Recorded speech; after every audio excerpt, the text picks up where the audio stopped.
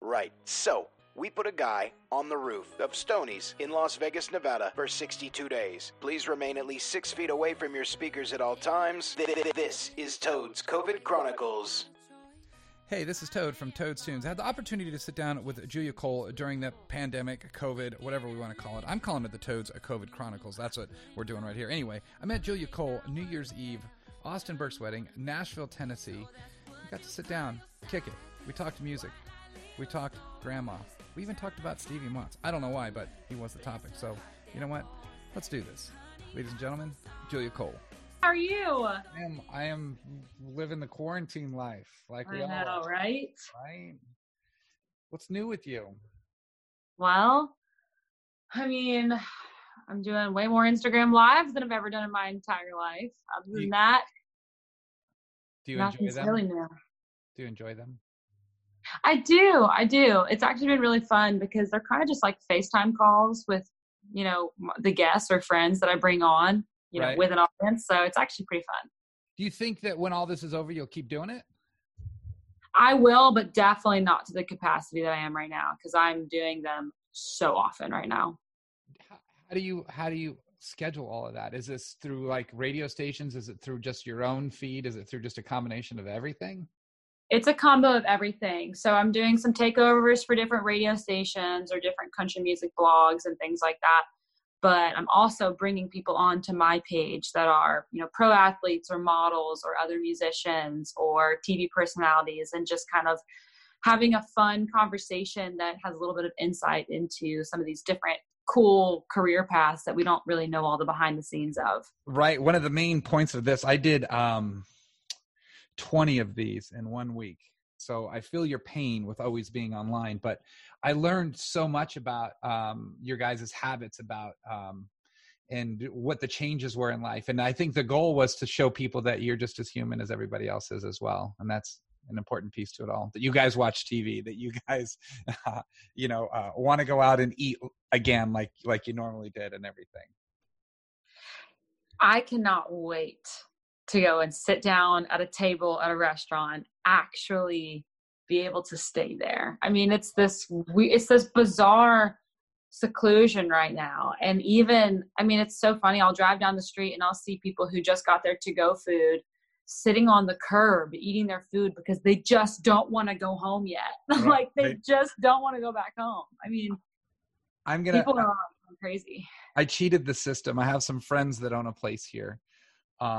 And we went to go pick up some to-go food, and obviously the restaurant wasn't open, but they took us around the corner. I got to sit down on Friday and have a meal and have it served and have it hot and eat in a restaurant. And yeah, it was, as bizarre as it was. I mean, I like to take pictures of my food just to piss people off, but I couldn't do it that day because I was literally sitting in a restaurant, and right. It's super weird. You have to be like, I think a lot of people are on the fence where they don't know kind of where they stand, if they're scared and they want to keep staying home, or if they feel like they are just ready to risk it and go walk around or whatever it is. Yeah. But everyone at the same time is facing basically the risk of being publicly scrutinized. If you post yourself doing something that isn't, approved by the public eye right now, it's like people will come after you. The internet's like savage.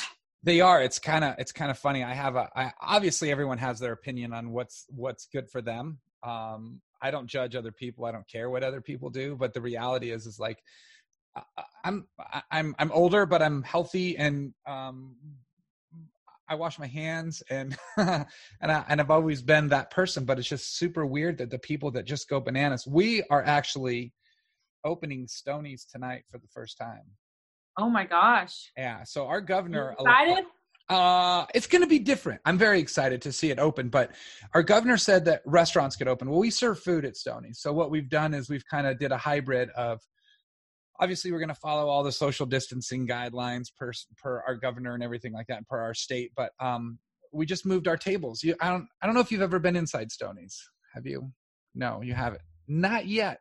But needless to say, we have a huge dance floor, but we moved all the tables and we separated them and we boxed them in with 6 foot of boundary around your table. And we're going to let people go in, eat some food, have our bartenders put them back to work, have them serve some drinks to you. You can't go to the bar, but we're going to serve everything. And then music will be playing and we're going to encourage them to dance within their little box. So we'll see how. Oh, that's cute.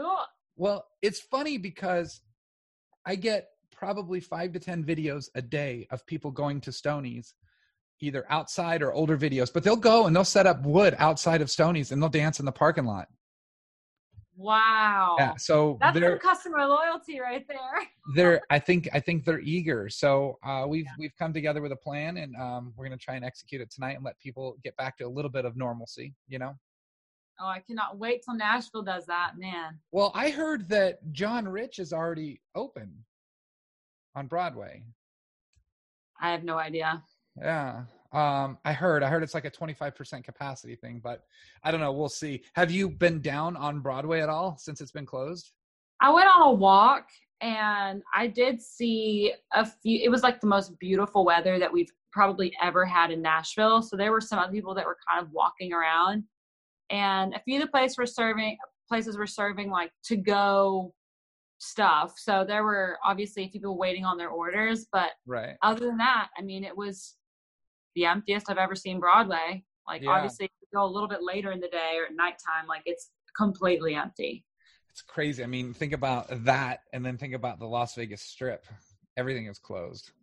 That is creepy. I mean, that's like horror movie ghost town, like, status. I had some friends that went down and rode their bikes down on the Strip last night. Something you can't normally do. I think that everyone should probably take advantage of that moment. We have not driven down there yet. I think it's something that it's probably on our agenda, but I don't know why we haven't done it. We've gone up to the mountains, you know, and because you've been hosting 47 lives a day or whatever these are. Dude, yeah. Interviews a day. It's, you know, what's so funny is like, I don't think I'm busier now than I was before, if that makes any sense.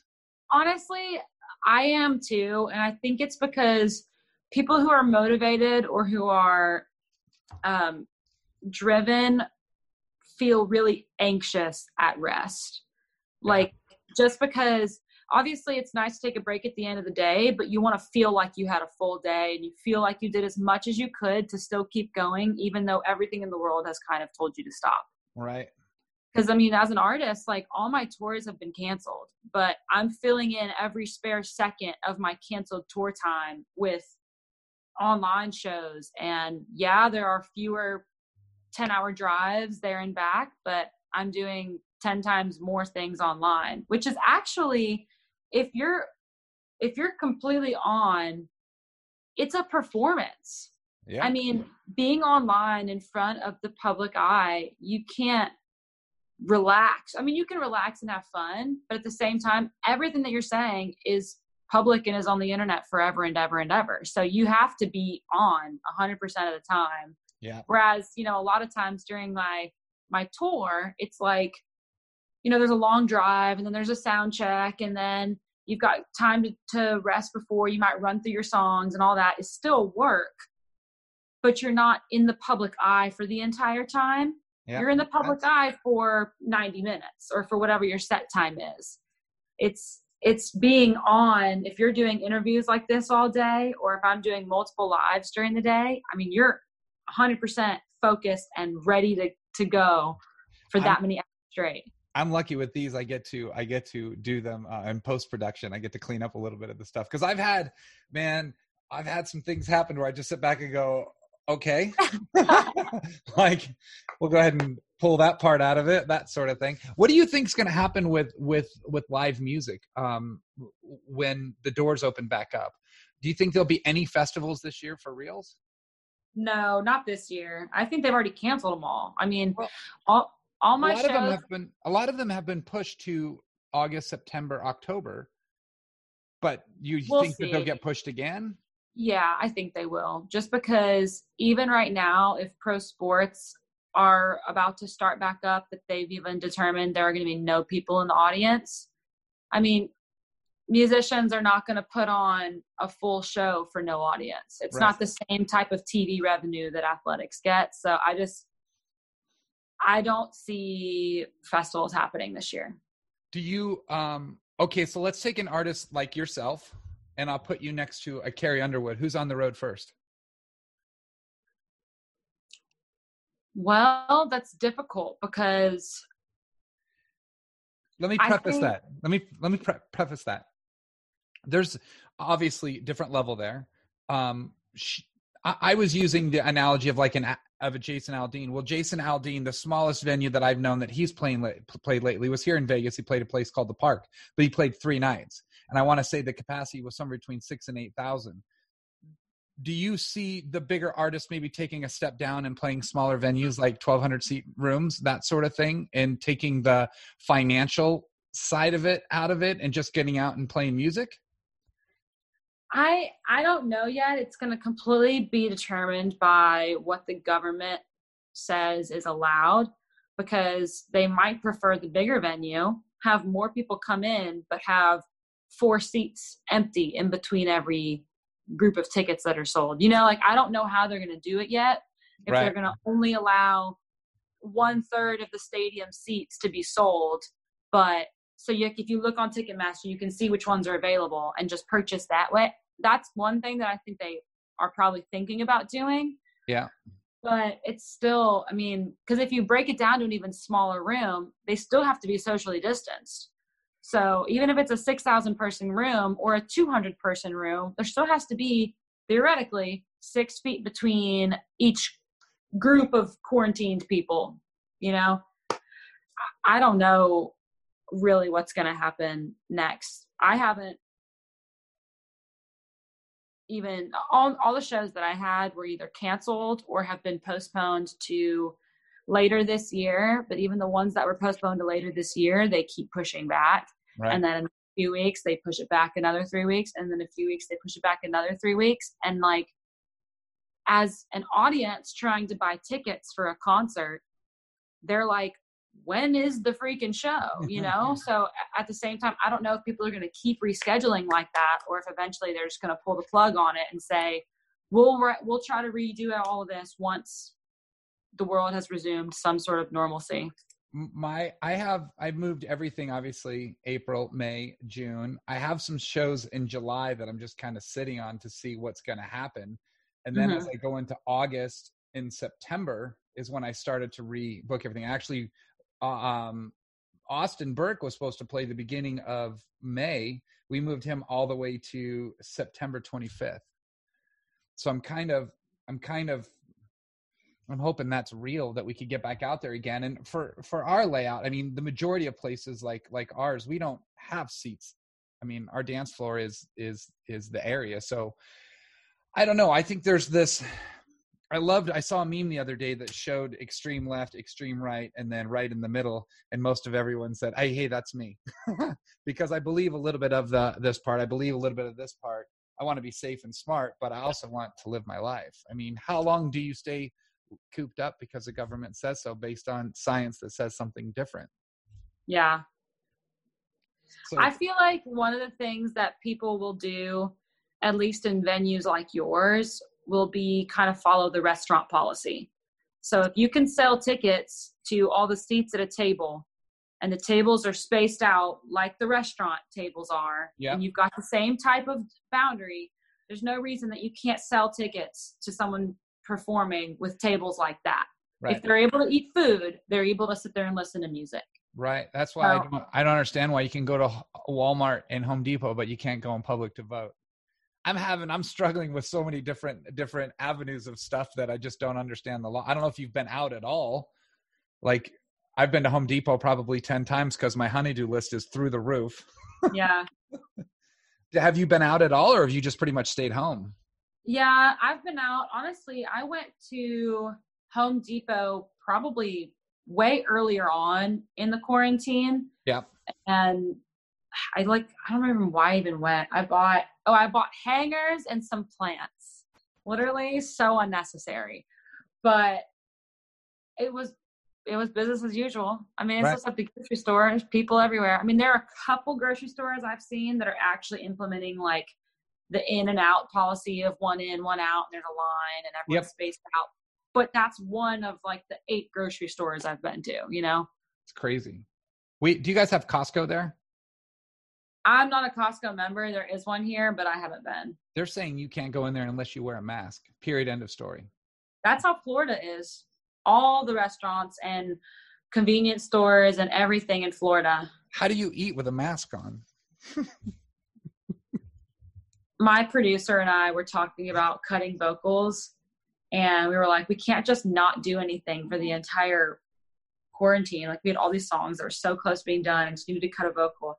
He was like, all right, wear a mask here, and then to sing, we'll pull your mask down and you can sing, and then put your mask back on after every single verse that you sing. And then as soon as we're done, we'll quarantine the microphone for 14 days. And I was literally just like, okay. I saw Co Wetzel went in and put his phone down on Facebook or Instagram Live, set it down and shot it up, and he was in the studio. His drummer was obviously in the other room, and he was in the main room with his producer, and they were cutting stuff. I mean, I sit back and it's kind of like, did you watch the UFC fights this weekend by any chance? No. I'm not big into fights. Well, peace. Everyone, I mean, it's a sport. I look at it. No, I know. I don't like blood. Oh, there was some blood in these fights. But I think for me, I watched it for two reasons. I wanted to see how they could get away with doing, I miss sports. I'm done watching all the old stuff that I've already seen. But then the side of the fighting was that there was clearly nobody in the audience. It was empty. They kind of joked in the beginning of, why did they get such a big place when there's nobody here? They could have done it in a small little warehouse space. Yeah. But it was really neat to totally different aspect of the fight. And some of the bigger fighters like Conor McGregor said at first he didn't like the idea of going to a place with no fans, but then after he watched the fights was like, man, I would totally do that because you'll be able to hear me when I hit this dude. Like, oh, wow. You could hear the commentators saying stuff, and the fighters were hearing the commentators and making changes during the fight. Oh, you need to start checking that leg kick. And it was nuts. So you could hear the corner man, you could hear the commentators, you could hear them wince when they got hit. It was different. And I was like, man, I would watch this again because you can actually hear the cornerman. You hear all these different aspects. It's kind of like what they did with the XFL when they mic'd everybody. And you could hear the quarterback. You hear the coach talking to the quarterback. You could hear, everything. And it was kind of cool. That is really cool, actually. Yeah, it was different. It's like the true inside scoop, like the behind the scenes of the live action. It's like, it is. It's cool. It's like in the NFL, they might mic one guy and then you get to hear this and that. But when you get every aspect of it, it was definitely interesting. I never thought about that, but that's like, I can't imagine if they can hear what the commentators are saying and adjust during the game. I mean, that's a whole different sport almost. Like that's like getting assistance during your, right. I don't know. And you don't have to pay for it. It's free. Yeah. It's like, I'd be like, yeah, I want to fight in one of those fights. Yeah. I think it's kind of neat. I'm curious to see that. I know that I've read online that a lot of like NHL, NBA, the baseball people, they all went and talked to Dana White after and their camp just to see how things were going and things were working and how they got through with what they got through. And, I know that one of the guys into the fight 2 days before the fight had to drop out because someone in his family had the COVID-19. And so they legitimately pulled this guy away. He couldn't fight. They kept him in his own thing. They tested everyone like 10 times. So it was kind of, they did what they had to do, Wow. So did he get tested? Did he test positive? He didn't, but people in his camp did, I believe is what they said, but they didn't want to risk it. So they just took him out of the fight. Oh, poor guy. Yeah. That's gotta be a bummer. You build up to do all that. That's like what you guys do. You build up for a show and then the show gets canceled. Like the day you're walking in, you're like, wait. Have you been doing Zoom rights? I have. Do you like those? Obviously, I'm glad they exist for the time being, but it sure does make you appreciate being in the room with your co-writers and getting to actually vibe, and you can feel the bass of the track going, and you can sing with each other. You can harmonize at the same time. You can collaborate. Like there's no lag in real life. Right. And, maybe we didn't understand how fortunate we were to be writing in person until we were forced to do these Zoom rights. But I'm still glad they exist because I'm still writing songs and we're getting good ones. So first thing that you're going to do when they say you can go out and be free per se, are you going to go write, record, play live, eat some food, go to the gym, get a haircut? Like, what's number one on your list? What's the most important thing to get done right now? Oh my gosh. This is probably, whenever this is all like legal again, like I really want to give my grandparents a hug because I can't, it's the stuff like that where whatever, I would go to a restaurant or I would do like all these different things, even right now, because I'm not that scared, but I am super cautious about keeping people I love healthy. And I'm like, my grandparents who are, elderly and at risk, I'm like, I just miss being allowed, even though I wouldn't maybe have even seen them during this time period because it's the middle of the year and I'd be on tour. It's the not being allowed to see them that I'm like, oh, I can't wait till I can actually go hug them, Where are they at? My whole family's from Louisiana, but my dad's parents just moved to Texas where my parents are. My mom's parents are still in Louisiana. Dude, Texas seems like the place to live right now. They're the real cowboys of all of this. They're just opening everything. They don't even care. Oh, my parents are hilarious. My mom's a nurse, so she's been going in and out of hospitals, and she sent us pictures and all the garb and the plastic wear and all that stuff that they're having to wear in order to go into work. She said it's miserable. She's like, it's hard to breathe when you're wearing all that stuff, and it's just like the precautions are 10 times more and it just takes forever to do anything. But it's so funny because even before my mom was like going in and out of the hospitals, my dad was like, he is so against the quarantine stuff. He's like, I want to go to work. I want to go to work. Yeah. My parents are very happy to be able to go to a restaurant again. Yeah, I can only imagine. Well, I hope you get to see your grandma soon. That would be rad. Do you FaceTime with her now or anything like that? Yeah. I'll talk to most of my family FaceTime. I lost you. There you are. Sorry, someone just called me. That's okay. Don't they know you're busy? What the heck, man? Don't they know my entire schedule? So you released White Pearls during all of this. I did. I think my EP also came out during this quarantine. It was 1 month ago. So yeah. Would you think it was good timing because more people are not listening to radio and are streaming?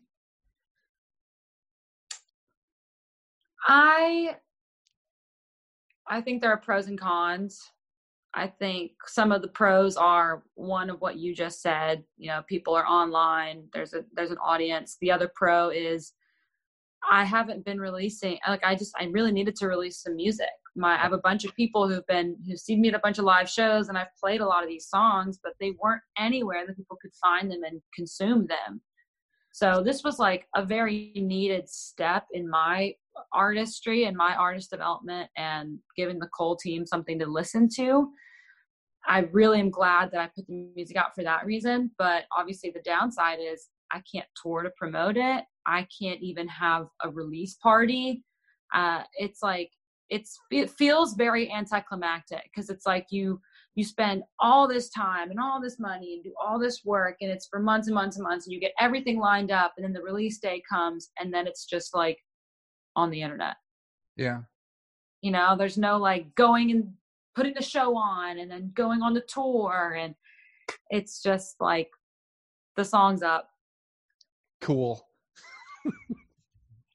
That's funny. Hope you like it, and a bunch of people will message you and say they love it, or they'll send you videos listening to it. And like, all that's really special to me. I really do love getting those videos, but it's not the same as getting to be there live with your friends and family and fans and celebrate.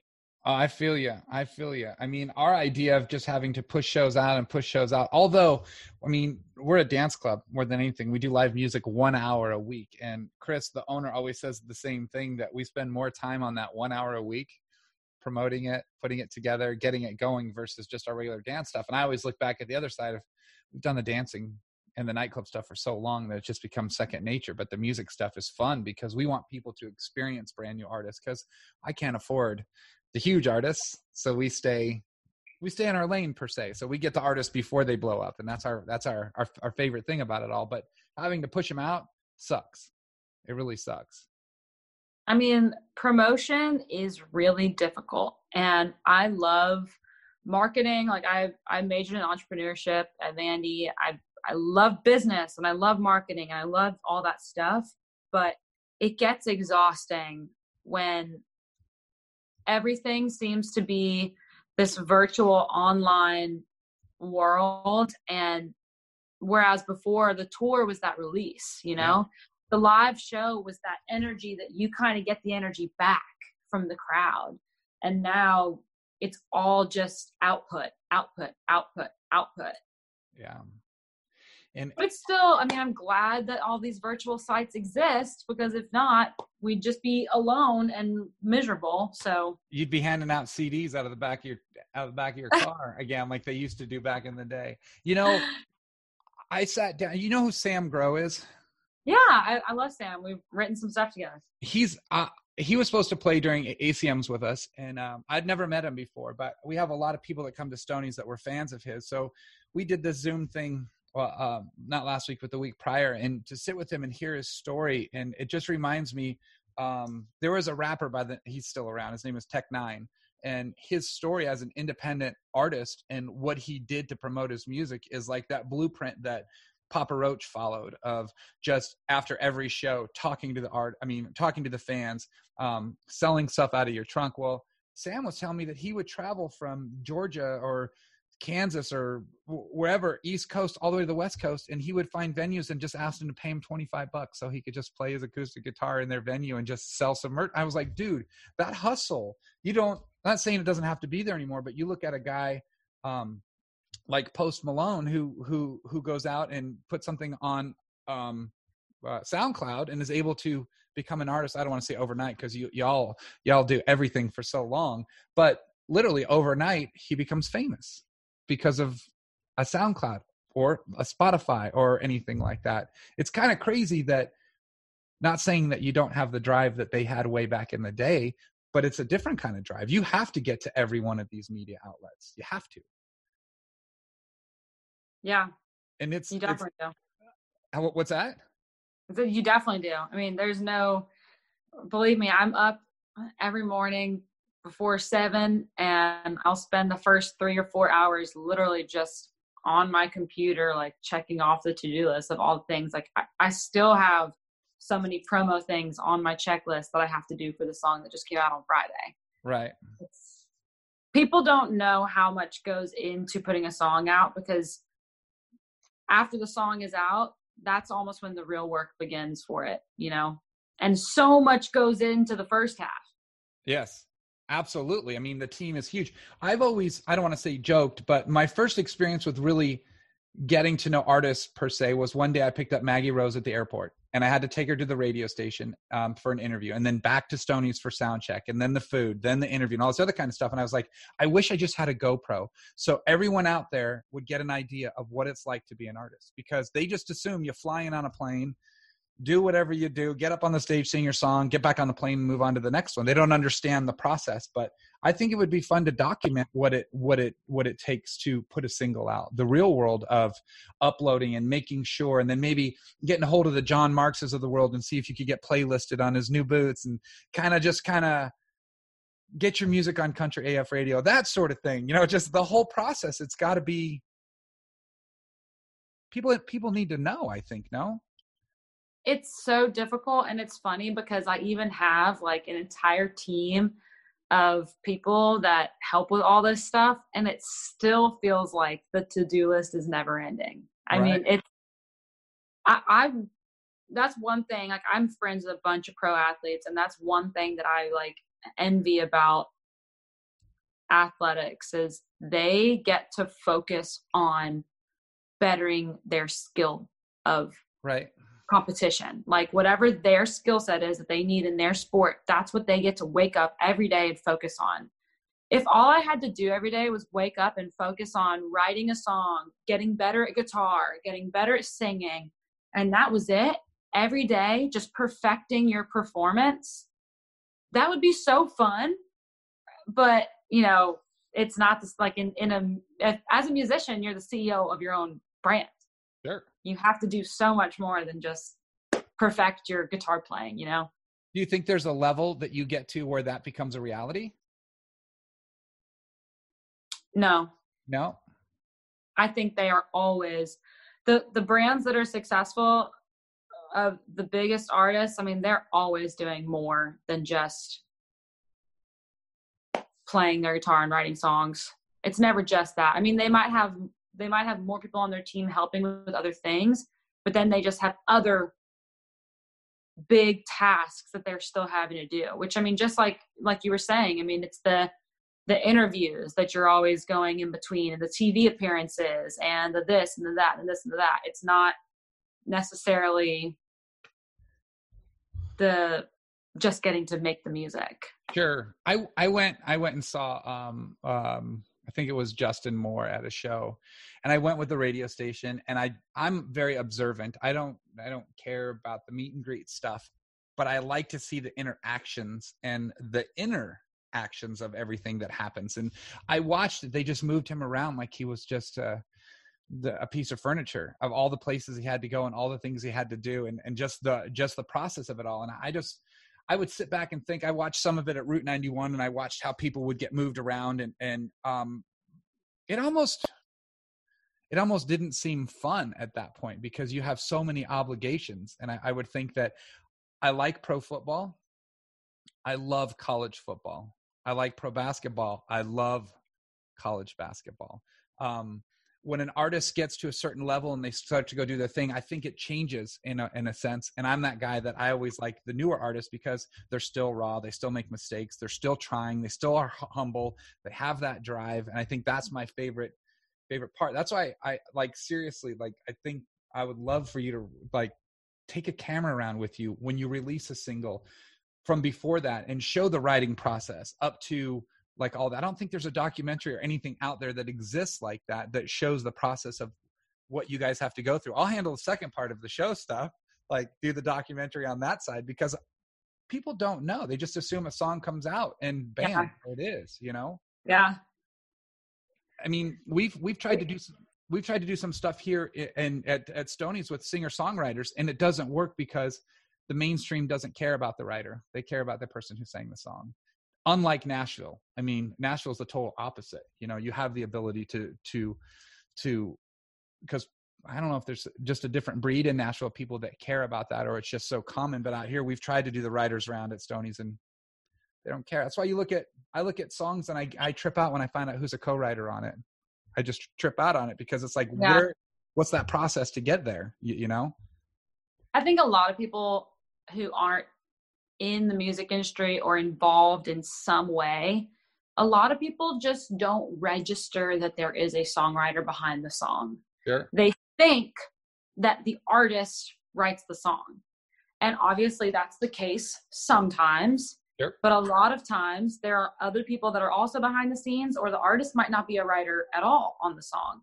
And I don't know that I even realized that until I came to Nashville, because I wasn't like involved in the music industry before I moved here. I was just, you know, an athlete in high school. Like, I didn't have a clue. So I can see why it's hard for people who are outside of the bubble to understand how incredible it is that the real root of the magic, the music, started from the songwriter's brain, not from the artist's brain. Because a lot of times I've seen hit songwriters perform their song, and you'll see people in the crowd being like, why is he covering this song?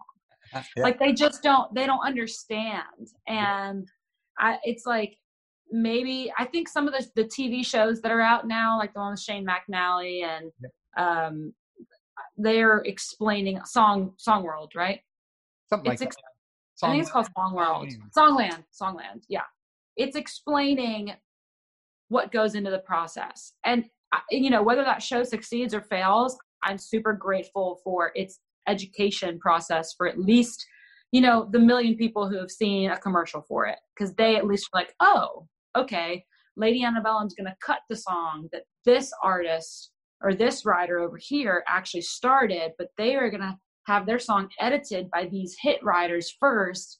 And it's a process of like 10 people before the song is like what you hear. Yeah. It's kind of interesting. Speaking of songwriters, have you talked to Stevie Montz lately? Yeah, I have. He was one of my guests on Full Team Quarantines. Yeah, it was a fun one. Did he play Just Being Me? Have you heard that song? Mm-mm. I will forward it to you when we get done with this. It is, he played it for me because we did this and he was at his place off the coast of Florida, and he played it and the sound wasn't as great. So he goes, I'm going into town. I will cut it for you on Sunday and record it. I'm like, so he sent it to me. I was like, I'm proud of him. And I'd never say I'm proud of Stevie Montz. Fuck that guy. I can't wait to hear it. Oh, yeah, it's called Just Being Me, and it's probably the best thing he's done, in my opinion, which is kind of neat. I mean, even though we sent a picture to him on New Year's Eve, and it took him like 10 days to write us back, but he got all sensitive. But whatever, man, whatever. I love Stevie. He's one of my favorite co-writers and people. He's just a neat dude. I mean, we talked sushi, and him and I like to eat fish. I take him to my favorite place here whenever he comes to town. I think it would be fun to get the two of you out on a show. Maybe we should do that. I think that would be an experience. That sounds like trouble. Well, I don't have anything to worry about. You guys do all the drinking. I don't do any of that shit. So it works. Totally works. We'll hold it down. I will take care of that. Do you feel like playing some music today? Sure, yeah. What you want to hear first? How do you feel about Side Piece? Yeah, I can play that one. So Side Piece, it's your good old Nashville cheating song, and it's one of those ones that I was really excited about because it's a fun, like it's a very sassy, fun breakup cheating song. Right. But I didn't expect for people to relate to it and react to it as quickly and strongly as they have. And this song is blowing up more than I ever thought it would. I did not think this was going to be the one off the EP that's like on everything, but people are digging Side Piece. So hope everybody likes it. This is Side Piece.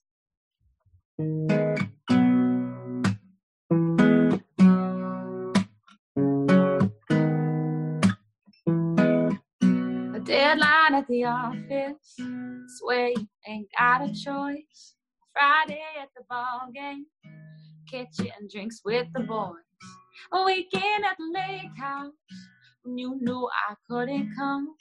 Another late night workout, an early morning run. So that's what you call your side piece. White like little stories, trying to hide it from me. Bless her heart, that poor thing. Honey, I'm so sorry. It's too bad you gon' miss me. When you reach for the real thing, all you feel is lonely. You can call your side piece. Ooh, ooh, ooh, ooh, ooh. Call your side piece. Ooh, ooh, ooh, ooh, ooh. Little lapse in judgment, a messed up nothing fling. A million I'm so sorry. Swear she don't mean a thing. A moment of weakness. Just wasn't thinking straight. Right down the wrong road. Stupid mistake. So that's what you call your side piece. White like little stories, trying to hide it from me. Bless her heart, that poor thing. Honey, I'm so sorry. It's too bad you don't miss me. When you reach for the real thing, all you feel is lonely. You can call your side piece. Ooh, ooh, ooh, ooh. Call your side piece. Ooh, ooh, ooh, ooh. Oh yeah. Whoa, yeah. I wish I knew her name. I'd hit her up and tell her thanks. She's a saint for taking you off my hands. That's what you call your side piece. Quite like little stories, trying to hide it from me. Bless her heart and poor thing. Honey, I'm so sorry. It's too bad you gon' miss me when you reach for the real thing. All you feel is lonely. You can call your side piece. Ooh, ooh, ooh, ooh. Call your side piece. Ooh, ooh, ooh, ooh, ooh. Call your side piece. Ooh, ooh, ooh, ooh, ooh. Call your side piece. Ooh, ooh, ooh, ooh. That didn't suck. That was awesome. Awesome. Oh, thank you. I got lucky on that one. I hit mute because I don't want anything to go from my screen to yours. I put on mute, and I just got a phone call on my house phone of all phones.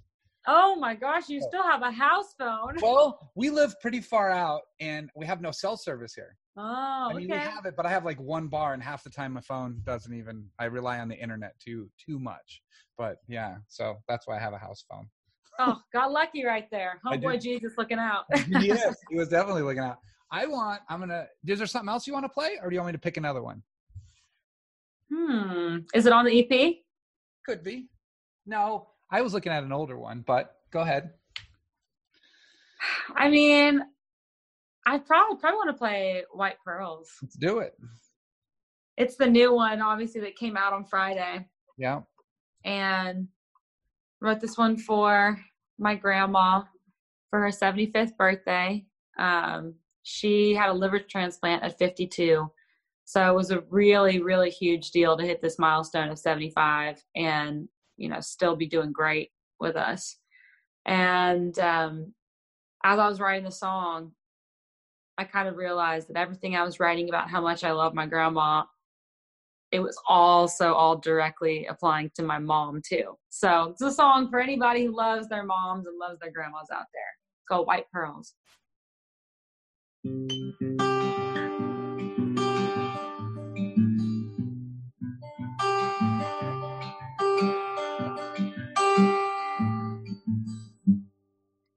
You paint stories like the Sistine Chapel, make heaven out of apple pie, sweet tea on the side.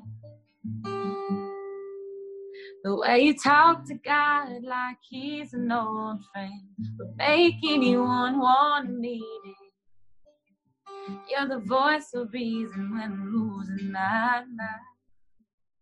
And oh, you're how I know. Angels wear white clothes and pray on front porch swings. Love the piano and ain't scared of damn near anything. Their daughters turn to mothers, raising their own baby girls. Hear how I know angels wear white pearls. You got your own little garden of Eden, dogwoods and bluebirds feeding. I can never quite get my front yard looking good as yours. So I'll just have to visit much as I can. Lord knows I miss you. Your amazing grace inspires me. Yet I got faith 'cause I believe angels wear white clothes and pray on front porch swings.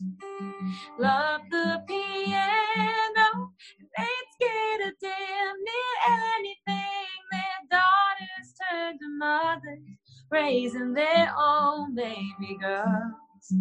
Yeah, how I know angels wear white pearls. Angels wear white pearls. Oh, whoa, oh, oh, oh, oh, oh.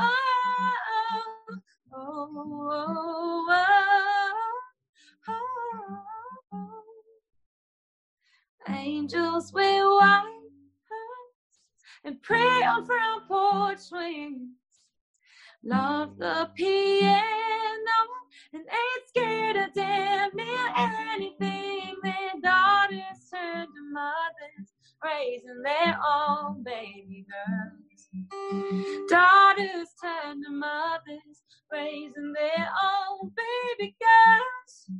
Their daughters turn to mothers, raising their own baby girls. You're how I know angels wear white pearls. Oh, oh, oh. Beautiful. Thank you. I believe you played that in Nashville at Austin's thing too, yeah? Yeah, I did. That was one of the first times I ever played it in front of anybody. I had literally just written it like a couple days before that. Co-written, or you wrote it by yourself? I wrote it by myself. Beautiful. Thank you. Beautiful. I have to introduce you to somebody. Whiskey, come here. Oh my goodness. This is Whiskey. Hi. Hi, Whiskey. Oh my gosh, you're amazingly adorable. I want a dog so bad. You should. I joke about all the time how all these people are getting all these puppies during the quarantine time. And I know. Everyone. What's going to happen on the flip side when they all go back to work? They better keep them. I think people will. Yeah, I hope so too. Who's your favorite person to write with? Oh, that's so hard. Can I get like a top 5? Let's do that. Yeah. So I write a lot with, there are 2 people in particular that I do a lot of writing and production with. And Josh Ronan and Danielle Blakey, I do, like, they're on most of my songs. Okay. And then other just like lyricists or people who come in the room and drop gold. I love writing with Fred Wilhelm, Nico Moon, and there's so many. It's so hard to just pick a couple. But I want to jump in there. I just learned a lot about Nico Moon. We play Good Time in Paradise to Me. We play. Mm-hmm. I sat with Louis Bryce, and he told me that Nico wrote "It's You" with him, and then I found out that he was in Sir Roosevelt. Yeah. Dude, this is where it comes into where you just want people to know so much more about this industry because the history is crazy. It's like, oh yeah, Nico's been in the Nashville world forever behind the scenes, and he's finally putting out his project. But I mean, he wrote and produced a bunch of Zac Brown band sets. Like he's so talented and has already been so successful in, every other Nashville right. Now he's like, oh, now I'm going to conquer the artistry world. He's like Hardy in that sense, right? I mean, a dude that just writes and writes with. Have you listened? Are you a fan of Hardy? Have you listened to the Hicks Tape Volume 1? Yeah.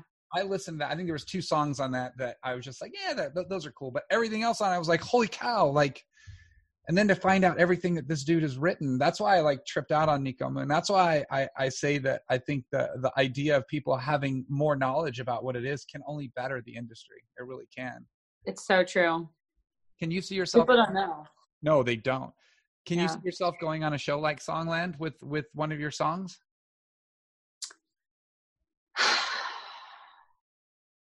I don't know. So shows, I don't know. It would have to be like the stars would have to align. Right. I don't see myself like chasing the career that way. Right. You think that that's a good jump start, like The Voice and American Idol and Songland? Do you think that those are? I think it's all what you make of it. To this day, there's still nobody from The Voice that I think has had like a number 1. Right. American Idol has actually produced some stars, but they're few and far between with all their seasons. And then I'd say we'll see with Songland, you know, like the people who've won and they've gotten a cut, like does that song go up to number one, and then do those people actually get credit for the work they did, or does everybody just view it as, oh well, they had, you know, Shane McNally on it, so obviously the song got to be a hit after that. Like, I don't know what people are going to think. So it'll be interesting to see in the next few years how people's careers develop after a start on that show. Yeah, because it hasn't had a chance to really yeah, we don't know yet. But for the other two, I'm not going to say it's terrible, because there's a lot of people they've made careers out of it, but I'm definitely hit or miss. I'm looking up to see, I just typed in top 10, I just typed in The Voice #1 songs. I look at stuff like that. So I know that people like Austin Jinx have gone through that, but I think he would have made it in his own world anyway, because the dude's just that talented. But then I sit back and I look at the other side of the guy that just won, I want to say American Idol, Lane. I don't remember what his name is, Laney something. Anyway, their booking place called me and they were like, hey, you know, you have an opportunity to book him. And I went, cool. Like, I know who he is. I'm not quite sure he's super country, but they're making him country now. And I asked how much he was, and I was like, no, but he was on the show. And I went, that's cool. That doesn't translate to ticket sales in our market. Sorry, but you know, this is the entertainment capital of the world. I'm not going to pay this guy 20, 30 grand to come play at Stoney's, because it ain't going to happen. Yeah. Yeah. But I think that's the other side of it, is they live up to, or they try and live up to the hype of the TV show. Obviously people do watch it. I don't know how much they watch it anymore, if they watch it for the people that are on it versus maybe the host versus the talent. I mean, there's like beautiful talent on there. I've seen some stuff on there that I've just been like, holy cow. Like, yeah, like go put that effort into on your own stuff, and you have every avenue to get it out there. So take advantage of it, that sort of thing. But you're right. I mean, you got the Carrie Underwoods of the world that, and maybe Daughtry, and I don't even think he won, but no, he got 5th. Yeah. And that dude is, that's what I'm saying. Like, a few people have done something with it, like Jennifer Hudson, but she didn't win either. You got Kelly Clarkson, but again, that's all just Idol. Still none from any other show. Like, I don't know, any X Factors, but that's not saying that people didn't get starts from that made real careers, but they just didn't bring people to superstardom. Like, even Miranda Lambert got her start on a show. It was Nashville Star. Right.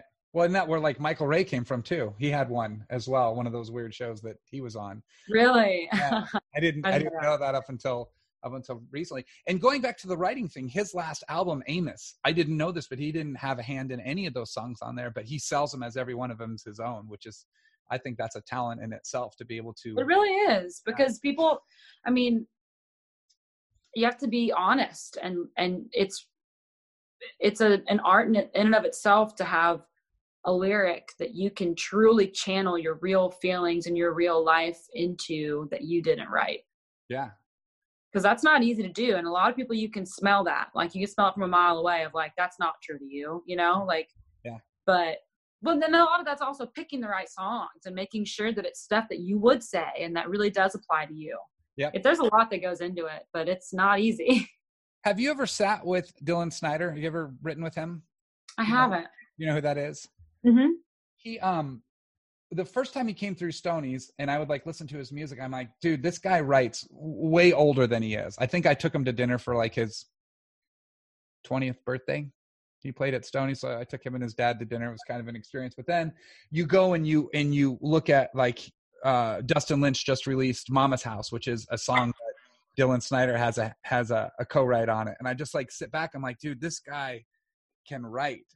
And I love watching him perform, but he's super youthful, which is another whole side of this country business. Is the youth side is, I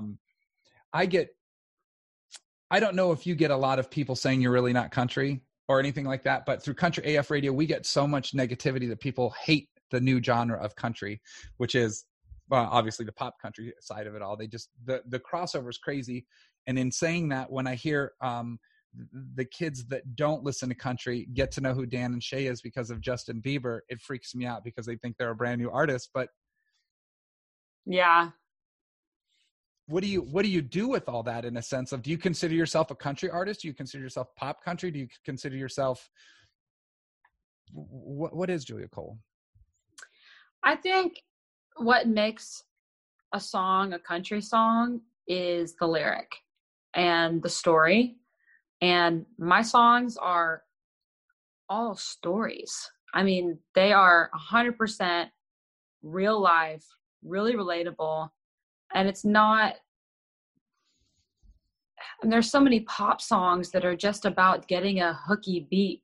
People don't even care what the words are. I mean, like Calvin Harris, that one song, you were the one thing in my way, the one thing in my way, the one thing in my way, the one thing in my way, my way, oh way, oh way, oh way, my way, oh way, oh way, oh way. It does that the entire song. And the first verse, there are like probably 8 words that are different in the first verse. They don't even write a different 8 words for the second verse. It's just the same verse twice. Yeah. It's like, I think that is one of the biggest dividing lines. And it's really about the lyric and about the songwriting focus. And I think that story, as long as it's there, I don't care what you've got going on in your song. Like, obviously my stuff, I've got pedal steels and I've got banjos and I've got all sorts of stuff going on that I like to mix in some pop stuff with it. Like, I like to have maybe cool extra layered harmonies and stuff like that are closer to maybe a pop harmony than a bluegrass harmony or whatever it is. But at the same time, I feel like everyone was pop country compared to old country in their day and age. Like, you look at all the different transition periods of country music, and everybody was considered the poppiest of pop country when it was just the new sound a decade ago. Right. And a decade before that. I mean, think about Shania Twain. Like, she had Mutt Lange producing that, a rock producer. So I don't know. I don't think it's ever going to stop. I think people love getting to say that something's not country enough because they feel like it empowers them as being more country than somebody else. And honestly, more power to them. I love that there's so much pride there in that country world. But like, I'm born and raised in Texas. I grew up riding a 4-wheeler in my backyard. My dad would take me fishing all the time. I've been hunting everywhere. Like, people don't know your life or know your story or know anything about you until they take the time to figure it out. So people who say what they want to say, you got to take that with a grain of salt. I laughed just this morning. I had someone post a comment on something that said something about We're Not Country. A video that we reposted that someone else posted had Whiskey Myers playing. And they were like, Stoney's doesn't even play country, and this is a joke because they don't play Whiskey Myers. And I was just like, bro, first of all, would you really consider Whiskey Myers country? I would consider them not country. I would maybe a Southern rock country sort of thing more than anything. And I just wanted to like go off on this dude and just be like, bro, like, everyone has their passion of stuff. Like, I can get into traditional, I can get into Southern, I can get into the new pop stuff, I can get into everything. I mean, it's music. And Lizzo, I believe is her name. She said something not too long ago. She can't wait till the day that there are no genres anymore. And I think that's where the truth be told of it all, because I listen to stuff that I want my friends to listen to that's not even close to country, but it's not in any other, it wouldn't fall under alternative or rock or hip hop or anything. But well, if you think about it, the genre of pop is actually just popular. And it isn't one genre. No. Like, when you listen to pop radio, there are 10 different genres that play on that one station. So in the real grand scheme of things, pop has already done that. Obviously, they are still exclusive of a few things. Like, you're not going to hear a super country song on a pop station, but that's because there are so many country radio stations. The listeners can go somewhere to find that. When you think about rock music, or I'm trying to think of even what you call all these different sounds, like alt, and there's techno versus house versus, I mean, there are all these million different things that are super divided anyway. You might hear one thing on pop radio that you would never hear at an electronic music festival. And then the next song is a Calvin Harris song that sounds like every other song at this music festival. So there are different genres that are still like all being played together and considered pop. You know, they've got R&B stuff on there. They've got hip hop on there. They've got all sorts. So country is definitely holding on to its bubble on purpose, I think. I believe that. I listen to New Boots a lot just to find new music and to listen to what gets curated there. And I find stuff that I would never thought that would ever get put out in the country world. But at the same time, I listen to it. I'm like, this is fun and people should listen to it, in my opinion. That's why we curate our own music at Country AF Radio. And that's the fun of it is, you know, I have my friends that will write me and be like, seriously? And I'm like, hell yeah, listen to the lyrics. And it just shuts them up every single time because what you said was perfect. It's relatable. And that's the fun of it all. And a story. I mean, yeah. I mean, there's a couple writers that produce their own stuff and have their hands in it where I just sit back and I'm like, dude, I don't know what you hear sometimes, but it's on point. And I love it because I have an 11-year-old that will sit in the back seat, and that's the true test. If I play a song and I look in my mirror and I see her back there getting into it, that's the true test, man, for me. Oh, I love that. Let's put together something fun.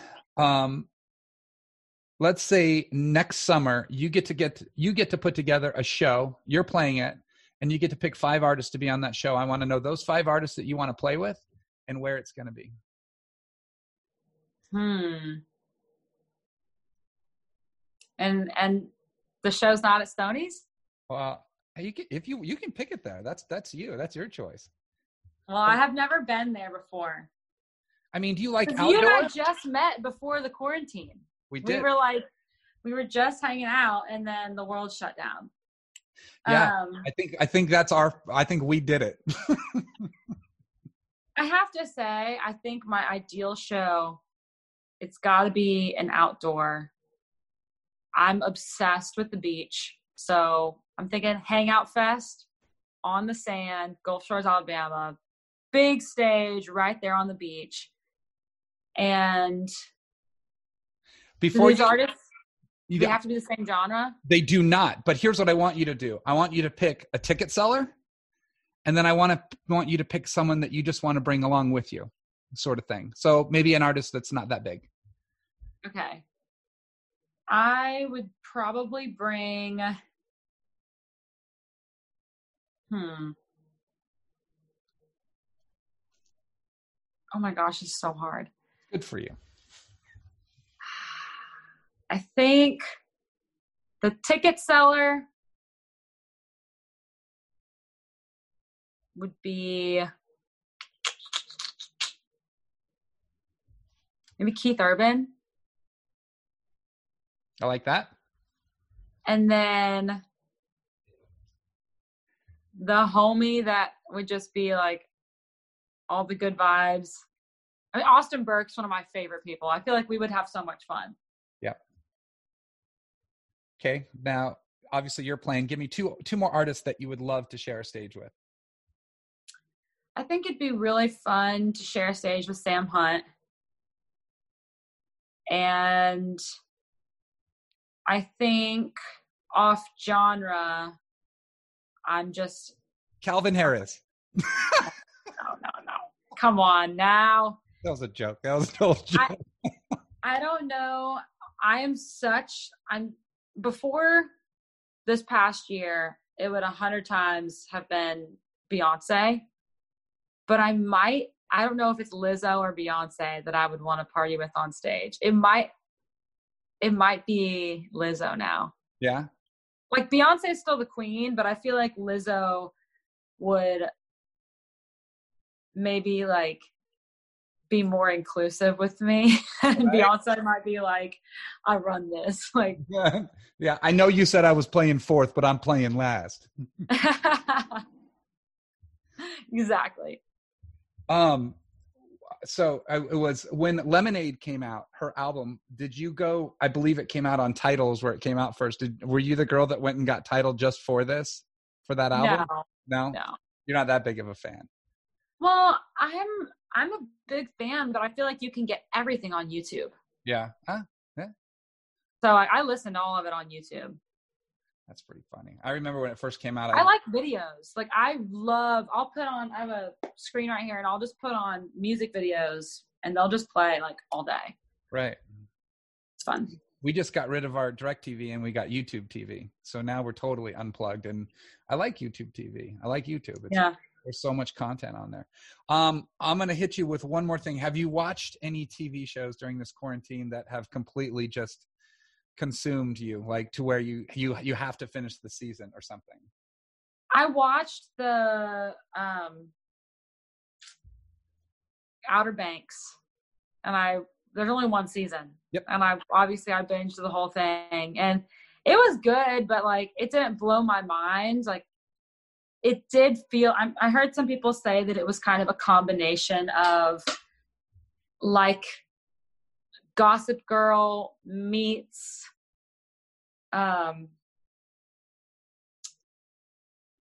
what were those like Orange County shows that everybody watched? Yeah, the OC, or what you talking about? Yeah, like, the OC. Something I never watched Beach. shows like that, but just Laguna Beach, just more like beachy, or 90210, like that whole vibe, and it totally did fit that perfectly, like the combination of those things.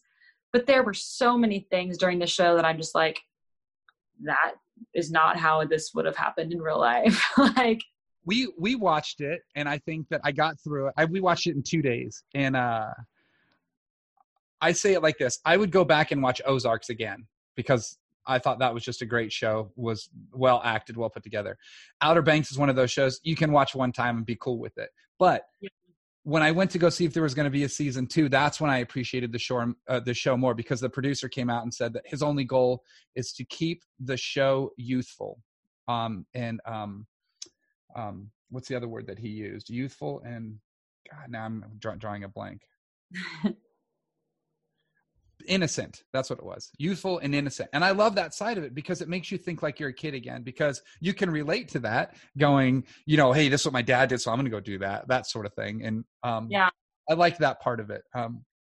Little far-fetched at some points, but you're right. I mean, when it comes to that, that's not how that would happen in real life. Well, just some things that about like police protocol of like how they have to handle certain situations and how they have to arrive at arrests and things like that. You're like, that's just not how any of this would have gone down. But I get it. Hollywood, do your thing.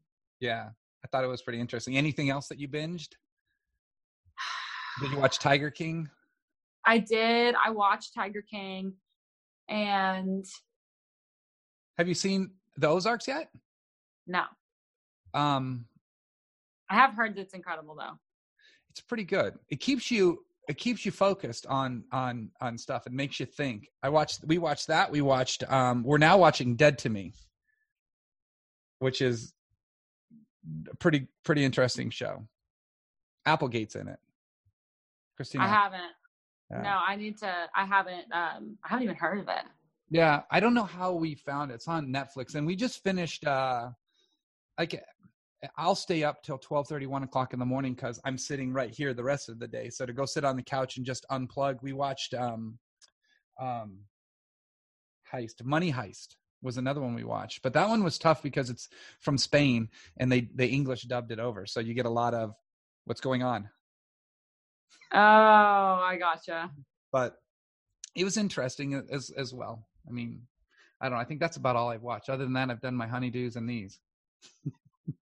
Yeah, I've been, I haven't been like on too much of a TV binge. Yeah. I've been staying busy other ways, I guess. What is that guitar on, if you look at, on the left of your white one? What is that thing? What's that called? That is a Martin Backpacker guitar. Okay. It's 6 strings, plays just like a guitar, it just sounds like a guitar, but the body's really skinny. So it sounds a little smaller. The tone is just. It's a little higher. Right. When did you start playing guitar? At what age? 18. And how come? Because I got my start singing national anthems for my own volleyball and basketball games. And then it spread to everything in Houston, started singing for the Texans, Astros, NASA, Houston Dynamos, Rodeo. And I was loving that. But, you can only do anthems so much. You have to put on your own shows. You got to play other real songs that aren't just a cappella. And so I was like, I need to be able to accompany myself. And I've played piano since I was 5. So I started out learning these songs on piano. And then, I mean, it's totally a beginner's thing, but I didn't really understand how to make a piano sound fun.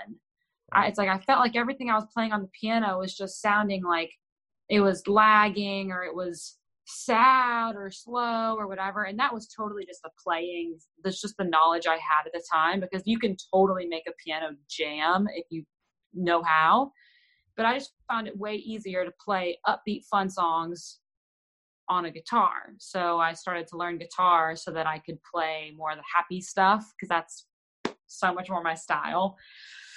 And it's also so much more portable. Yeah, you can't sit by a campfire and play piano. The piano is beautiful, and I love it. And I've learned to now love it more than ever. But there was that transition, like learning period of like, I don't know how to do all the things that I want to do with the piano. And I think I see everyone doing it with a guitar. So I'm going to figure out how to play guitar. That's awesome. My first girlfriend in high school played piano, and whenever there would be a tiff, she would invite me over to eat, and she would sit down and play Moonlight Sonata. And I was, what? There was a problem? I'm cool. That's amazing. Yeah, just a beautiful song to watch somebody play on the piano. It's pretty rad. But that's amazing. Thank you for your time today. This has been fun. Of course. Thanks for having me. Heck yeah. Tell people how to find you online. All my socials are at Julia Cole Music. So, Instagram is my favorite. I respond to all my messages on there. So shoot me a DM on Instagram. Obviously, I've got Twitter, Facebook, TikTok, YouTube, Patreon, Cameo, all that fun stuff. And our website's juliacolemusic.com. Love it. Thank you again for your time. And you know what? I think I might tell Stevie to, but maybe we can talk to Austin and see what we can do on that show in August, and see if we can get you to come out with him. I think that would sounds like a blast to me. I think it would be good. Austin's always fun when he comes to town, and he's an interesting character. The more I get to know him, the more I like him. Maybe that's why you guys get along so great as well, is because didn't he used to sing national anthems for the Arizona Diamondbacks, right? Yeah. Maybe that's what it is. I like it. I don't know, but I know I love Austin, and I love Lexi even more. He is so amazing. So I hope she can come along too, if we can snag her. Yeah, when those two, I'm not quite sure if I'd have to really think. I first met him because I sent him a DM on Instagram and told him I wanted him to come play Stonies. Wow, that's exciting. Yeah, I heard A Whole Lot in Love way, way, way in the beginning, and that's how our relationship started to be cool. And his dad always slid in the DMs. Love it.